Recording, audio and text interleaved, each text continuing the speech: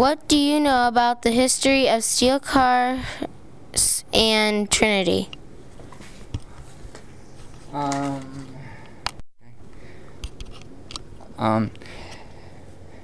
1910, there was a man named Frank Fay that purchased steel car.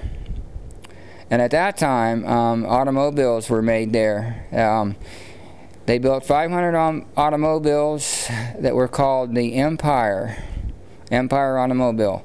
There's one of these Empire cars on display currently down at the railroad park. I would encourage everyone to go down and look at that car. And it was in 1913 when they started building railroad cars and repairing railroad cars. The first order that Frank got was for repairing Bessemer cars. He worked at the Bessemer before he worked at steel car.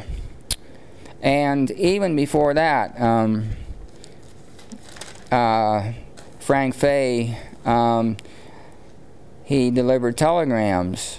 And the interesting thing about that is one day when he delivered a telegram to a wealthy man, the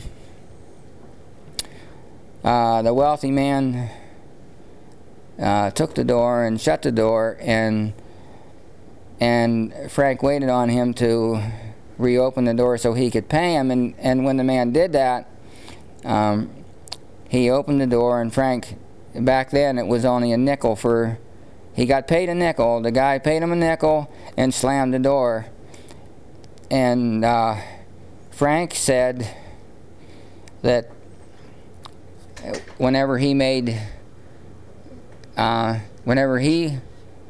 became an important person in life, that he would never shut the door in anybody's face. And Frank also owned a mansion. It's currently, it was up where St. Paul Homes is currently.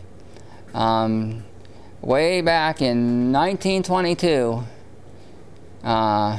Frank had this mansion built. It cost $150,000 even way back then. So, you know, think about that. Way back in 1922.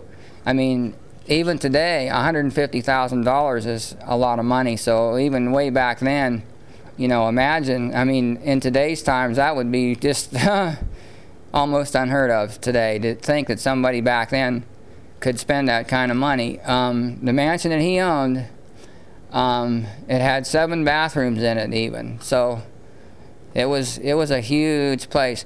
And then later on in life, Frank donated that to St. Paul Homes.